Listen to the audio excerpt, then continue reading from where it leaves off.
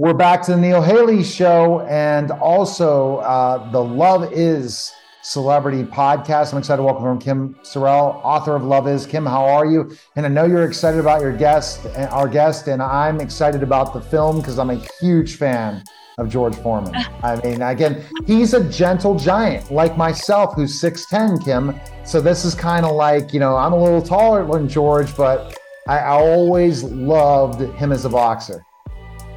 Yeah, right. What a classy guy, right?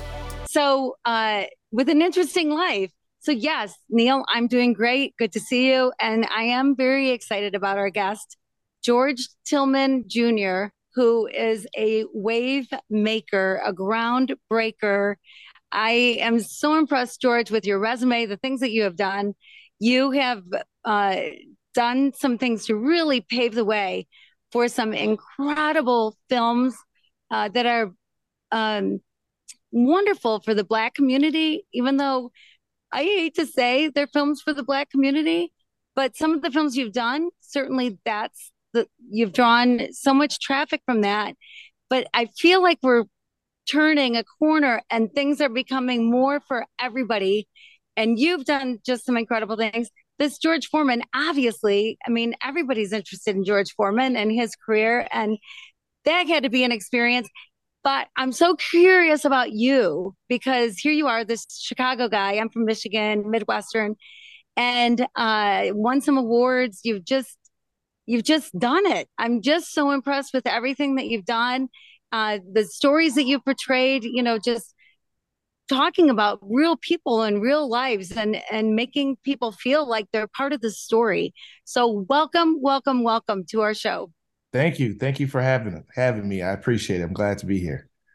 Yeah. So what's been big for you? Like, I'm just curious. I mean, just because you've done so much and so much good, and tearing down walls, and the first of this and the first of that, which should have happened years ago, but you made it happen. And what do you consider your biggest achievement? Like, what's made you just pursue, pursue, pursue? Well, just from watching other, like you were saying, I love telling stories that can really help entertain first, but then help other people. Like I remember when I was a kid, I saw Barry Levinson film Avalon, and Avalon was about his family as immigrants moving to America. I was so blown away, even though that family was about Jewish immigrants. And I just felt like it was very inspiring for me to tell my story with soul food about my family after Sunday dinners, after coming from church, my grandmother doing all the cooking. And even though it was African American characters, it was fun and it was for everybody. So that's what I always wanted to do, would tell stories that can move people, get people to change their life and get people to think. So that keeps me going every movie. You know what I mean? So that's how I've been feeling as a director. And what do you think as a director, kind of putting your whole vision into it, specifically enough of some of the films you've done, TV shows you've done, to kind of put your stamp on it as a director? Because that's the thing that people don't understand is a director takes the writer, producer, everybody put this together and make it a vision, your vision, when it finally goes on film or on TV, right? Yeah, I think the key is the stamp is, what are you trying to say? Like a film I did years ago with Robert De Niro and Cuba Gooding Jr., Men of Honor. That was about the first African-American Navy diver. And that whole thing is about, never giving up and really choosing that. And that's what sitting down with the individual and putting in, what is the theme that people can walk away? So with George Foreman, the new movie, I was sat down with George and I was like, wow, change is a powerful thing for him. So that was the stamp that I was able to put on this film. Mm-hmm. Yes, and I am so excited. It's coming out very soon.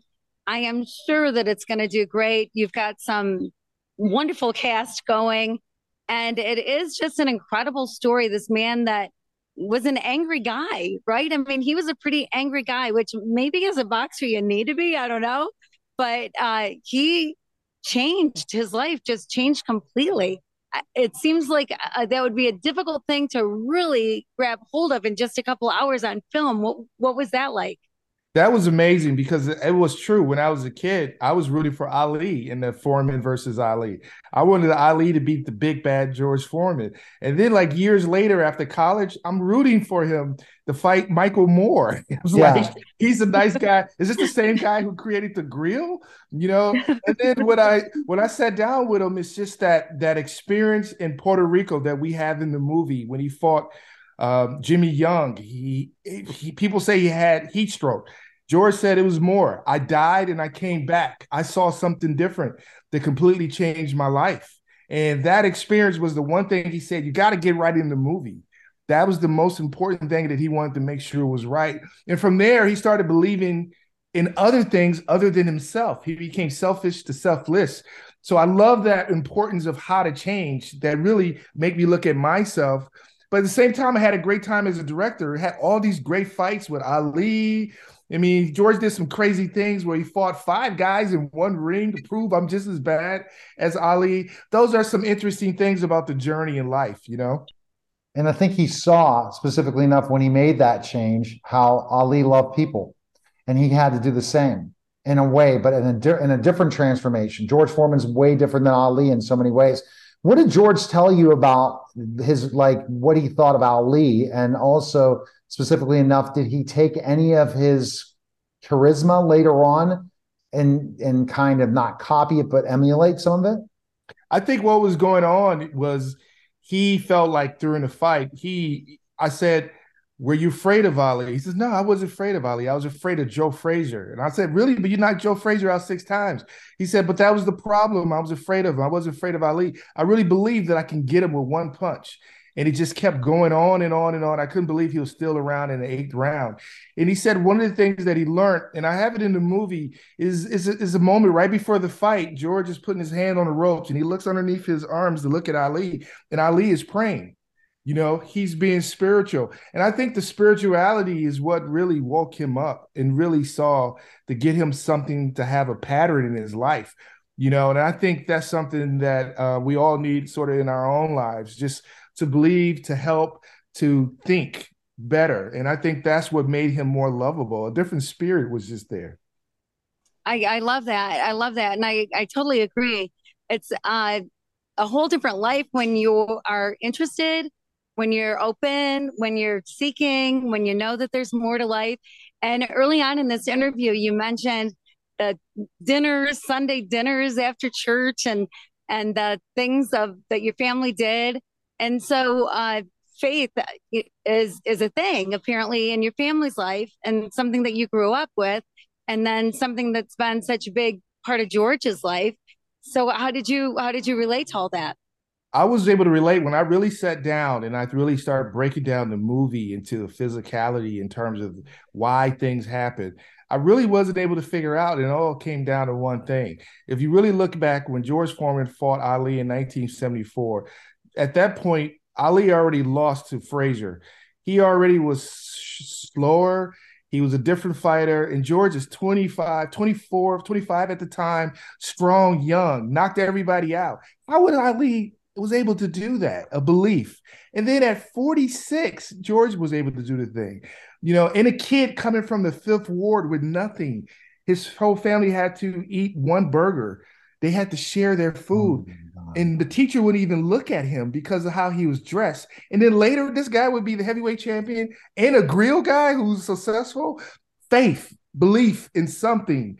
And I have to remind that of myself. Every time I do a movie, I'm like, oh, wow, can I get through this?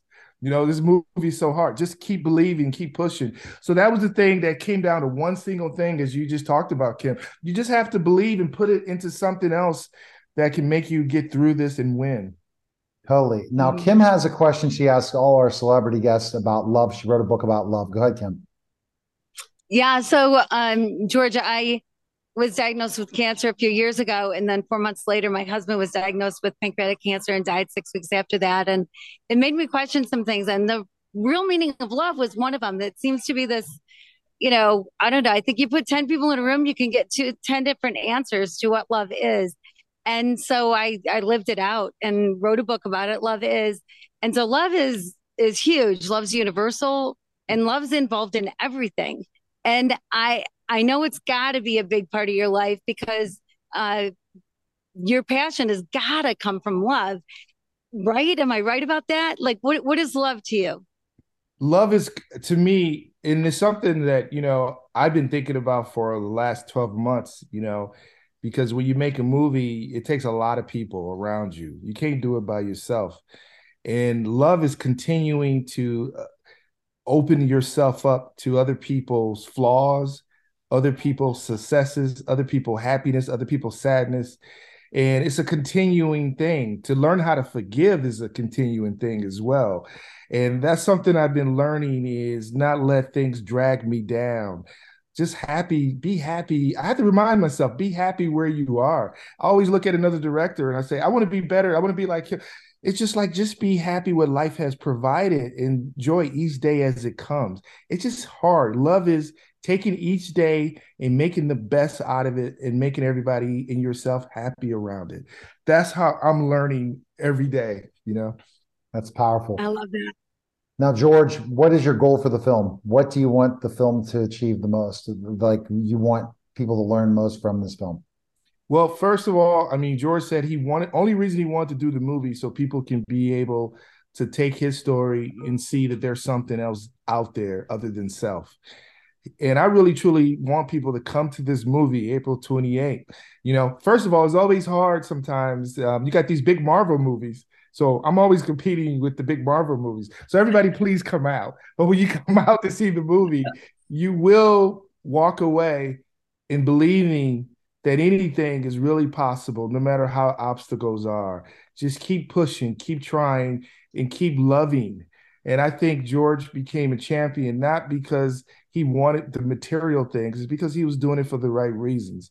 That's what I want people to walk away. And the movie is made for all families. I made it as PG-13, and I made it for everyone to come, because a lot of people know George as the grill, but they don't know him as the boxer. Many people didn't know that he was a minister. So that's a big life, and I really want people to really be surprised.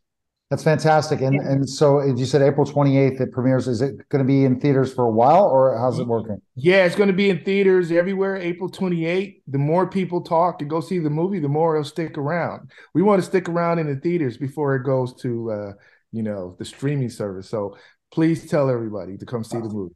We appreciate it, George. Thanks, Kim. All right, that was a special simulcast, The Neil Haley Show, and Love Is. Take care, guys. Who fell on her bicycle, in other words, and it didn't have a seat. So the top of the bicycle went into her vagina. And that was the story I got. So on my way to the hospital, I'm thinking, as I'm driving, what is this? What is the real problem here? Because it didn't sound realistic at all to have an accident like that. Well, as it turns out, she was sexually molested by her older brother. Hi, everyone, and welcome to a special simulcast podcast. It's the Neil Haley Show with a podcast called Doc Tales with Royal Doc Alan Lindemann. Doc, you're branching out. We were talking a lot about your medical career, but now we're going to interview some people, right? And talking about all these great tips you provide for pregnant women. But now it's time for a new podcast, right? Well, that's what we're looking for. It's not actually, I mean, it's new, but it's in addition. It's not a replacement. So, yeah, we're happy about this. Thank you, Neil. All right, so let's talk about what types of people we're going to interview and how you're going to kind of tell stories throughout these interviews, and really give your opinion more, so we get to really know the true Royal Doc. Well, certainly I have a lot of opinions, and some of them are unpopular. But Doc Tales actually started about, I'd say probably 20 years ago. We actually had a website on it, and it was a story about patients and their encounters with the medical system. And sometimes it gets to be complicated in ways you wouldn't even imagine. I'm sure. I couldn't even imagine what you mean by that, the different things, but you saw things in the medical field that you were blown away, not understanding what you're getting yourself into, right? Right. I can give you a couple examples. One of them was a young woman. She's about 25 years old. She came in to me Well, actually, she presented to the emergency room 15 weeks pregnant. She had gotten a new blazer, and it was rolling toward a brick wall. And so she wanted to protect the bumper. So she placed herself between the blazer and the brick wall and crushed her pelvis when she was pregnant. So we had a lot of problems with that. We had bleeding. We had a dead baby. We had, and so we took her to the operating room and trying to stop the bleeding. And the anesthetist or the anesthesiologist says, "You have 15 minutes to close her, and I'm waking her up." So we really couldn't complete our procedure. And she was in the hospital over the weekend. I gave her 7 units of blood and sent her off to St. Paul eventually, which is where I had my residency. The nice thing is she lived, but it was kind of a one thing after the next that was a problem for her. Wow. The stories, you can't believe them, right? That they happen, right? And that's why you started Doc Tales to begin with. When we talk to, we're going to be talking to doctors, they're going to tell these stories about how we're lacking a lot of resources available to have good health care. Well, this is one of the problems we have with healthcare deserts and obstetric deserts. And of course, this hospital I was practicing at wasn't a total desert, but there were things we didn't have. And one of them was good anesthesia. Oh, man. No, that's just not good to know good anesthesia. And, you guys carry these medical insurance, malpractice insurance, things like that. Are hospitals good at covering things up in ways to make sure that they don't end up getting sued? Well, every year this problem gets worse. I talked to one of my nurses a few years ago. She said they spent a lot of time in her training making sure that the nurses could lateralize responsibility or guilt. In other words, direct the guilt and the responsibility away from the hospital and onto the provider. That's crazy stuff, for sure. And tell me another story, because again, I think that when people go to Doc Tales, the website's soon going to be up. People can check out some of these stories. Again, hopefully we republish a lot of them. They'll be great. Well, thank you. Yes, I do have many more stories, but the one that comes to my mind now is a little bit tricky. This is, I got a call to the emergency room, and this was a different hospital. And the doctor calling me said, "Oh, we have a young girl, a 7-year-old girl, who fell on her bicycle." In other words, and it didn't have a seat. So the top of the bicycle went into her vagina. And that was the story I got. So on my way to the hospital, I'm thinking, as I'm driving, what is this? What is the real problem here? Because it didn't sound realistic at all to have an accident like that. Well, as it turns out, she was sexually molested by her older brother, and the top of her vagina was broken. I had to do surgery on her to close that. And the biggest problem was that we had a hard time getting anybody to recognize that it was a problem. In other words, we had trouble getting social service involved. And then she went home, and unfortunately, she went back into that same situation. And so I called the police. I said, "What kind of protection do I have for this man? What kind of protection do my children have?" Because he was calling my house on my children's phone. And they said the same protection that we have, which is nothing. So we were kind of afraid for a while what was going to happen. And about 6 months later, I got a phone call from him saying, "You're right, Dr. Lindeman, I did that." But in the meantime, the family had moved out of state. And of course, the criminal part of this would only go as far as the border of the state. So as it turned out, we got the young girl fixed up from a physiologic point of view, but I don't know what happened to her as far as a mental point of view, and I don't know what was ever done to her brother. So yeah, you see things that you'd like not to see. Oh, absolutely, you do, and it's sad, isn't it? Really, what happens? Well, it's sad and it's scary, and it's an example of what sometimes doesn't work in healthcare. All right. Well, the best place people can find information now is at ruraldocallen.com and also safepregnancy.com, and now DocTales where is it, doctales.com? Or Yes, it is. It's doctales.com, Neil. all right. Well, we appreciate it. The inaugural podcast guests galore coming. Be ready. And thanks again, Doc. Thanks a lot, Neil. All right. That was the Rural Doc Allen Doc Tales podcast. Take care, guys.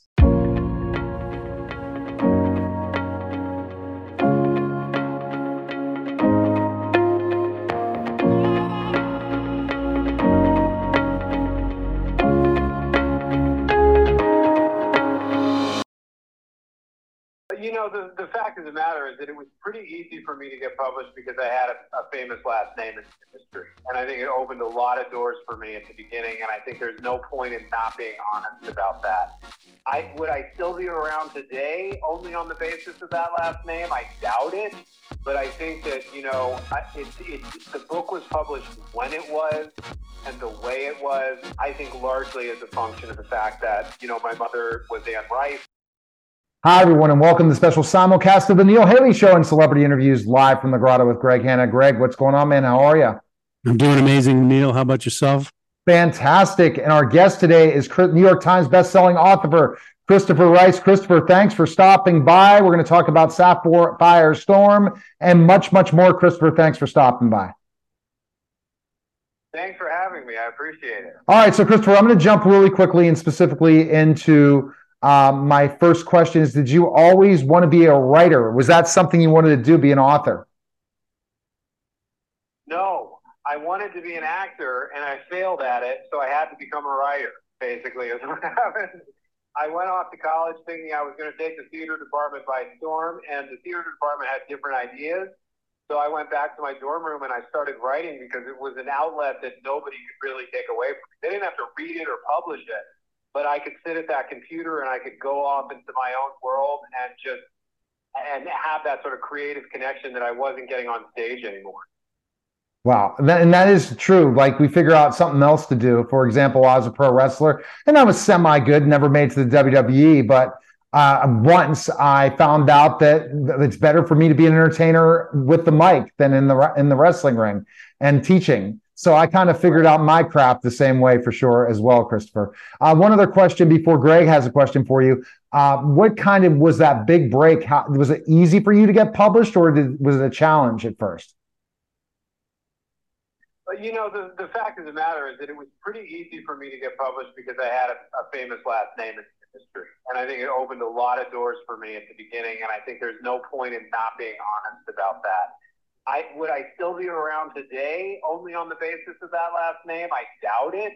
But I think that, you know, the book was published when it was and the way it was, I think largely as a function of the fact that, you know, my mother was Anne Rice. She was very well known in the business and all of that. But I think once you get that opportunity, you got to keep producing stuff that people actually like, or else they ask you to leave, you know? So far I get to stay. So fingers crossed. Go ahead, Greg, your question. Well, that's Christopher. You just killed my first question. Was, hey, you in relation to Anne Rice? Yeah. That's great. So let me ask you a quick question about that. Did you like the portrayal of her books in movies, like with Brad Pitt and those guys? Was that good? Did you hear the interview with the vampire movie? But with yeah. Brad Pitt, Mom was a fan. Mom was a fan of that movie. Cool. That's great. My wife's a fan of your mom's. So I'll have to tell her that, which is great. So tell us about your new book. Like, what inspired you to write it? You know, what kind of audience you're trying to reach? What's the impact behind it that you want to get across to the readers? Well, you know, romance writing romance fiction is one of the most popular genres out there commercially. I mean, it probably outsells every other genre of fiction there is. And for many years, I didn't know about it because I didn't think anybody like me was writing it. I didn't think they were writing romance novels about two guys. And over the recent years, it's become more and more inclusive, and people are trying different things. And I just wanted to write this sweet, happily ever after story. You know, so much of what I have written over the course of my career has been really dark. It's been really violent. It's dealt with a lot of really tough issues. It's been stuff from psychological thrillers to just straight up horror novels. You know, I've written a couple of those. And I'm kind of a dark guy. You know what I mean? Like, I have a dark mindset. So the idea, it was almost a challenge to be able, can I write this sweet, happy love story about two guys? And it started that way with book one. And by the time we get to this book, which is also a standalone, it's really like full-bore nighttime soap opera. It's like Yellowstone crossed with Dynasty from the 80s crossed with The Love Boat. It's like a mashup. But I think, you know, the best writing advice I ever got came from my mother, and it was write the book you want to read. Not the book you think will be popular, not the book you think is going to sell. Write the book that you want to read. And so I did that with Sapphire Storm. All right, Greg, you're in it because we're almost at a hard stop, Greg. I'm going to let you have another question. That question is what he's learned in life. Oh, my big question. Okay. So, Christopher, I always ask this question of every guest, you know, of our show. And so tell me, what's the biggest thing in life that you've learned? The biggest thing in life that I've learned, other people are not paying as much attention to me as I think they are, and I can be myself more than I allow myself to be. Excellent. That's great. And so where do you see, Christopher, now you going with writing? Do you think some of your books will be potential movies or TV shows? I think that's a goal of every author, isn't it? It really is the goal of every author. But I have to say, you got to be careful because that process can really pull you away from the work that you love doing. You know, Michael Crichton once said he feels like he could have written 4 novels in the time it took him to get Twister made into a movie, because he wrote that movie back in the 90s. And so I think that's always, now nobody's invited me to write Twister. So if they did and they had a nice check, I would take it. But I think you gotta stay connected with where your passion really is. And I think for me, I love producing and I love collaborating, but I really also love being in my own world. And so that's the only thing that really offers me that is writing books. And that's fantastic. And writing books and learning from that process and continuing to become better and better at your craft. Do you write all the time? Is it pretty much a full-time thing for you, writing? Yeah, I really do. If I'm not actually putting words on the page, you know, not increasing the page count of the manuscript, I'm taking notes on plot. I'm almost constantly living in an alternate reality. It can be a little bit dangerous, especially if you're driving. You know, like I'm living in a story that's really a version of life that I prefer to be in, you know? It's not full-on delusional, but it's close. Well, Christopher, we appreciate it. Again, everyone needs to check out your latest book, Sapphire Cove, the Sapphire Cove series, and check out Sapphire Storm. I appreciate it, Christopher, and thanks for stopping by, man. Thanks for having me. I appreciate it. All right, that was Celebrity Interview from the Grotto with Greg Hanna. Take care, guys.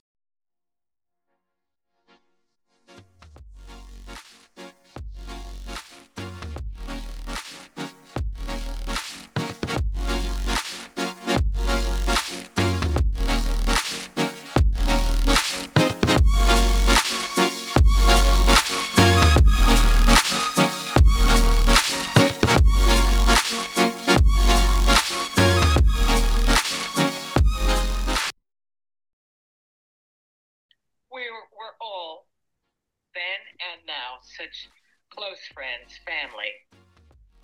It was a pleasure to go to work, in quotes, work, you know. You're doing what you love with people you care about, and you're working with people who are incredible. It didn't come better than Larry Gelbart, for example. What a talent. Gene Reynolds with his work. Hi, everyone, and welcome to the special simulcast of The Neil Haley Show and Celebrity Interviews live from the Grotto with Greg Hanna. Greg, what's going on, man? How are you? Doing fantastic, Neil. How are you? Fantastic. And our guest today, I'm so excited. We all know her as Hot Lips Houlihan, Loretta Swit. Loretta, thanks for stopping by. How are you? I'm terrific. Thank you. Just terrific. All right, Loretta, let's jump right into this specifically enough. And tell me specifically enough a little bit about how you got your big break with MASH. How did that happen? Oh, I wish it was an exciting story. I was already doing leads on television and really important shows, the big shows of that era. Gunsmoke, one of the longest lasting hour programs, and a great, Jim Arness, that whole the cast, and Millie Stone. Anyway, then Mannix, Jim, Mike Connors, very popular, very, very warm, wonderful actor, and Hawaii Five-O. I did about 3 of them, so I was there, and what did they say? We're there at the right time. It was a good time for me because this was going to be on CBS. I had just done a leading role on a new show with Glenn Ford called Cades County, and we did it at Fox, and it was for CBS. So the people there involved were not unfamiliar with me or my work, which was wonderful because they were fans. And so when the show, the idea of the show and so forth came up, I was the top of the list to meet with for the role. I was in Hawaii with Jack Lord. I was doing a 2-part Hawaii show, and I missed all the kind of flap and hubbub that you know about the show.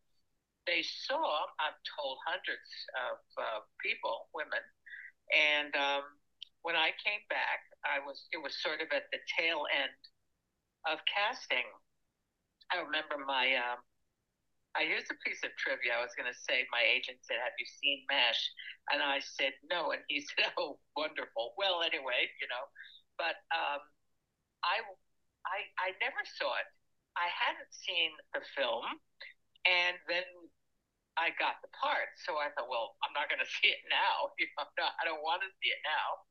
And so I've never seen the film. It's kind of a really funny piece of trivia.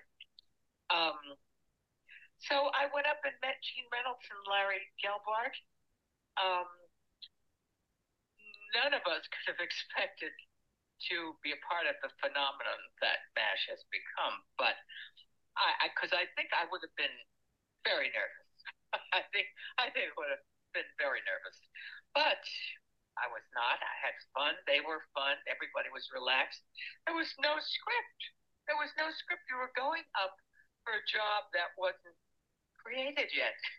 I said, it's kind of getting an interesting sort of story now, but there was nothing exciting or different. It was just going up to see these people about a job, so to speak. And then, and they liked me. My agent knew that I was strong up for the role, and we had a film. We had an offer for a film at Universal, and the dates conflicted with the shooting of the pilot. So my agent called and said they should let him know as soon as they've decided, because we have an offer that is a good one. It was wonderful film. So they said, and when he made the call out of courtesy, Gene Reynolds took the call and said, "This is amazing. We were just going to call you. We've decided to go with Loretta." And that was it. I told you it wasn't a great story. I went for a job and I got it. But I do think I was very, very blessed by being known by not the network and the studio, and all people considered. They all thought, gee, Loretta Swit would be great in this role, or whatever they thought. But I mean, it was wow, great, Wow, that's fantastic. And I know I really enjoyed watching, you and the rest of the crew on those shows over the years. Do you have any like fun stories? You know, I love to ask people, behind the scenes. You guys are acting. You probably have some great stories. What's one story that might stick out? Come on, rethink that question. 11 seasons with the bus and these great bunch of men. Do I have any fun stories? Are you serious? Is that a serious question? It was serious. I asked for what's the one that sticks out the most in your mind, Loretta? What? Good, Greg. Every day was a fun story. We're all, then and now, such close friends, family. It was a pleasure to go to work, in quotes, work. You're doing what you love with people you care about, and you're working with people who are incredible. It didn't come better than Larry Gelbart, for example. What a talent. Gene Reynolds with his wealth of experience, and so I can go on and on about people. They were just the best. You couldn't help but be infected by that. Doing your best work.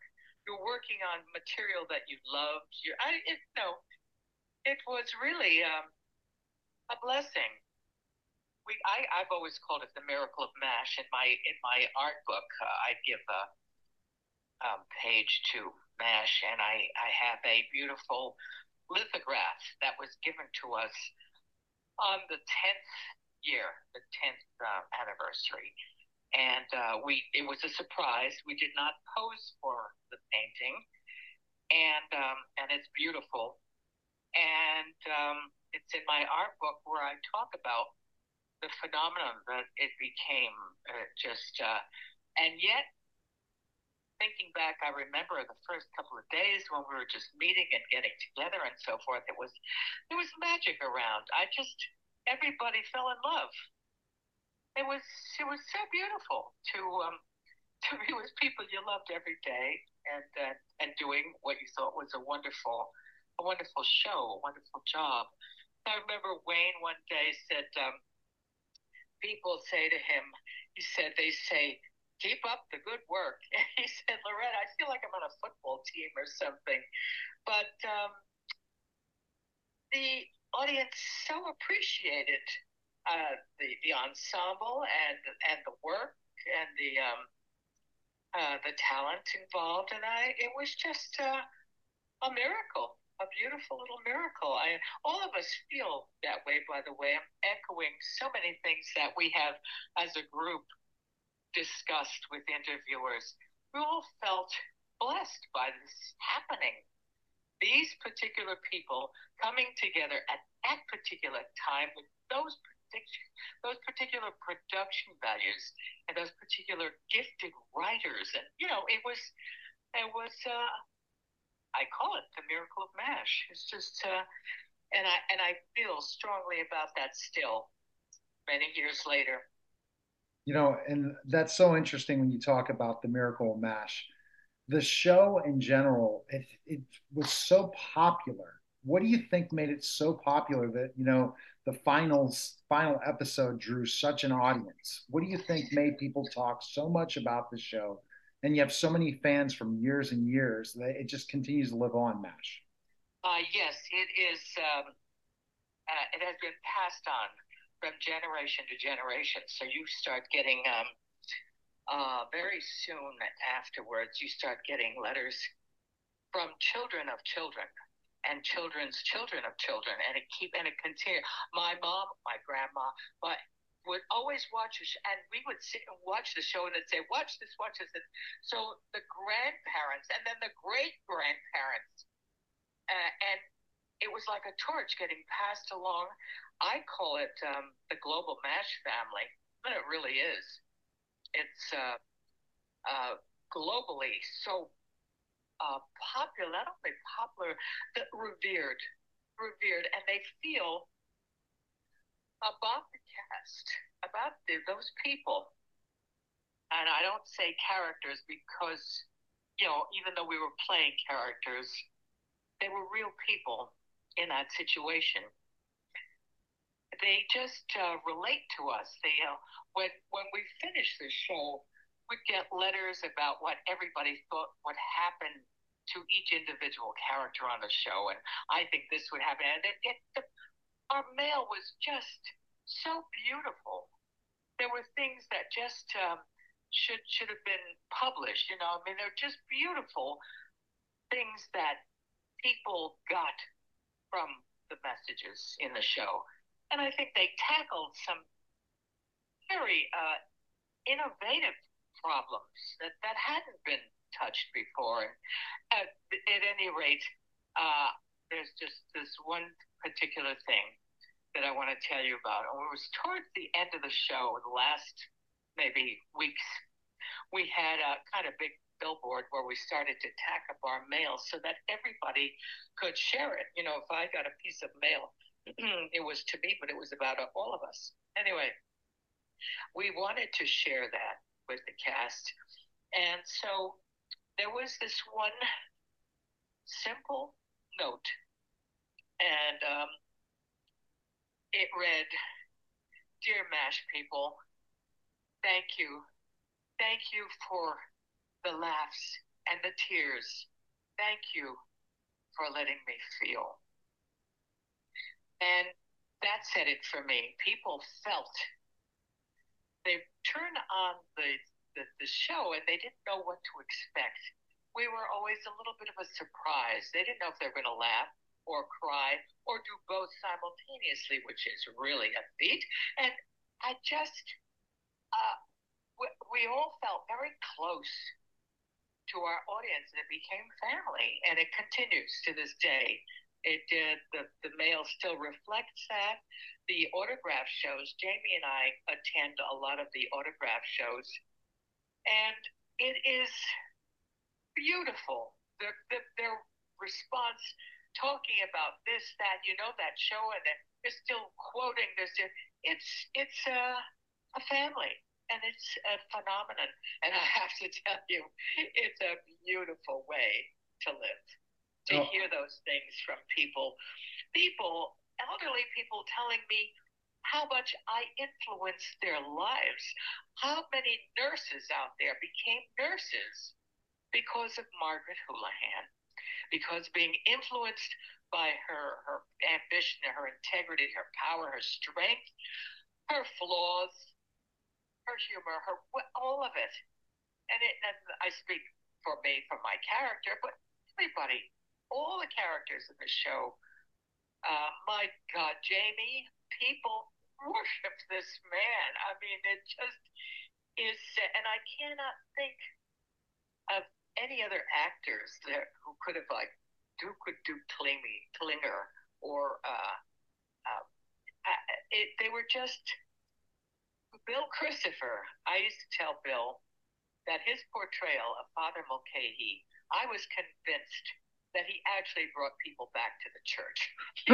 He was the kind of priest you want to have. You want to feel like you meet him, you have a drink, and you can talk to him, you can tell him this, that, or the other thing about yourself without feeling that it was a quote confession. He was just remarkable. And I felt that way. Gary Burghoff, gosh, he was married with children when he's doing Radar, and I always thought I was talking to a little kid. He was little Radar and young, and the youngest, the baby, and he was always in character. We were in a shoot with the six of us, let's say. There was an expression that Robert Wise used for shooting Julie Andrews. He said, "You're doing a crowd scene. When in doubt, cut to Julie." Because she was 150% always there, not saying anything or doing anything, but that was Gary Burghoff. He's just so total. Yeah. Whether he was fixing his glasses or his little radar cap, he was never out of character on that set. It was amazing. And I have little stories like that about each of those people that I worked with, and they're just so special. Alan and Mike, and then of course the people we lost were body blows. I mean, Harry Morgan. If you had to say to the cast when we were flying, okay, we know you all love each other, but who's your favorite? Come on, who's your favorite? We wouldn't have any problem about that. Everybody would say Harry. Everybody would say Harry. I know they would, and because he was everything to all of us. He was father, he was priest, he was confessor, he was colleague, he was, I mean, and of course his acting chops. He could turn you from laughter to tears in a second. That was his thing, his trade. This is what he did. And remember, we did a show about an oath that he and his comrades from World War I had made. They had a bottle of 100-year-old brandy, and they passed it from one to the other as they demised. And he comes back to MASH after being in Tokyo. And he has this box with him, and he invites us into his tent to toast his fallen comrades. Now, there's Harry of a certain age, of an incredible experience in the era of movie making. He had done 110 movies, black and whites mostly, and mostly classic movies. I mean, he just was the list of movies that he was in. These and all of these great familiar actors, the Henry Fondas and the John Houdiaks, just incredible resume. He had done something like 7 or 8 television series. So his wealth of being was with us. He was like a treasure. He was a treasury. And his humor. I can tell you, Mike Farrell, we were all in Harry's office. It was the last shot of the day. And Harry was his inimitable self, making us laugh so hard. And Mike was lying on the floor with tears rolling down his cheeks. I mean, it just, you had to be there. Yeah, no. But, and this was, so when you say, do you have any little funny stories or something? We have Loretta, you nailed it. You nailed it with some stories. Now, Greg, what are your memories of MASH growing up watching it, Greg? Well, just enjoying it every day, which was great. I got to see it when it was airing, and I got to see the reruns, later in college. So it was just always there, especially in college, they always had the TV on when you go to the dorm, and it was just always playing. So it was just always kind of like having a home away from home, if you would, because it was something that was very familiar and very comfortable growing up, that I enjoyed watching with my siblings and my parents. So very fond memories about it. The thing about the memories when, like, for example, your experience, Greg, you were watching it, rewatching it, you had a different experience from the first time because you were now revisiting with a family member or an old friend or that gal that you had a crush on growing up. Our revisiting was like going back to see an old friend. And that's why this kind of family thing, this familial global MASH family,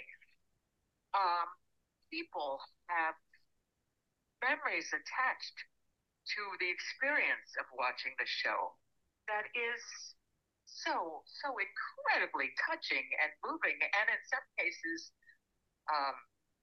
influencing, as in getting a job of being a nurse because they admired nurses in MASH, or I had a letter. It was quite early in the run too, from a woman who said that her dad left them kind of early in her life, and her mother had nothing, and her mother worked 2 jobs and had very little time left over, and when she was home, was pretty tired from working all day and partly into the evening, and so she said, "Mom did her best, but you became my big sister when I watched this show, and I became a nurse. I'm married now, happily, with kids who watch the show with me." Oh. So, but she had a touch of the poet. I'm only telling you the story, but she wrote a beautiful letter about feeling that she could go to MASH, go to the 407 because it was her safe place. She called it her haven, her safe place. She felt comfortable with the people, her family. It became her ersatz family, and so, and those thoughts reflect themselves in so many pieces of mail. This feeling I could go there and be safe. I could go there and feel comfortable, laugh, cry. Yeah. Cry or tears, and not necessarily negative. Sometimes that is the outpouring of great emotion and positive emotion, good feelings, and that's quite an exchange that we had with our audience and continue to have. It can be seen, it was like that old joke somewhere, let's have a drink, it's early now, somewhere the sun is going down over the yard. Well, somewhere, as we're talking right now, somewhere MASH is on the air, and somebody is watching it and feeling they've gone home to the old neighborhood and seen old friends, and it's a very special, glorious happening. All right, Loretta, you're going to unveil a new jewelry at the International Gem and Jewelry Show to raise money for animal charities in Dulles Expo Center on Friday, May 19th to Sunday, May 21st. 19th, 2021, correct. It's not a line, and it's my charity. And yes,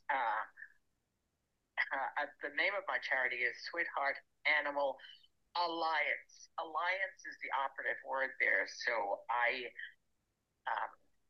all the monies that come in from the art book, I have my second printing of the art book, which contains, I think, something like 70 paintings of mine, watercolors. And the sale price is, it depends. If you're getting it online, it's $60. Well, that money to the penny goes into the treasury of Sweetheart Animal Alliance, as does photographs that I sign or whatever that I'm signing. The jewelry, the same will apply. My perfume, which is a rounded bottle that is, they call it a glide. It glides on your pulse.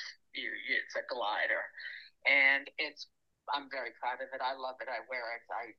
I wouldn't try to sell something that I didn't love or use or wear, and so the perfume will be there. It's Sweetheart, and it's available again online at my website, as is the book, and now the jewelry. It's I think going to go further and maybe develop into a couple more items. At the moment, the necklaces are making their big debut at the Gem Show. Excellent. And people at the International Gem and Jewelry Show are dear friends. There's another one of my families, and they're very proud about presenting my jewelry, my necklaces, and there will be a ring, and there will be matching earrings. So those are coming. It's a development as the needs for the animals of our planet, they develop their needs, but we have had major successes too. But it covers all animals, all sentient beings, because it's not just the little lap dog. It is the farm animal, and it is our service dogs. And one of my alliances helps bring them back from Afghanistan, for example, and they go into a place for recycling in Texas. Also, again, an alliance, and we need money to do all this. We need facilities to help them. They come back with PTSD. People don't realize that it's going to be the same for that animal. We're animals. We have the same experiences, and only we can help them too, or do something about helping them. But look what they do for us. They go out there, save lives. The search and rescue dogs are part of my alliance. These teams, these wonderful guys and girls who take their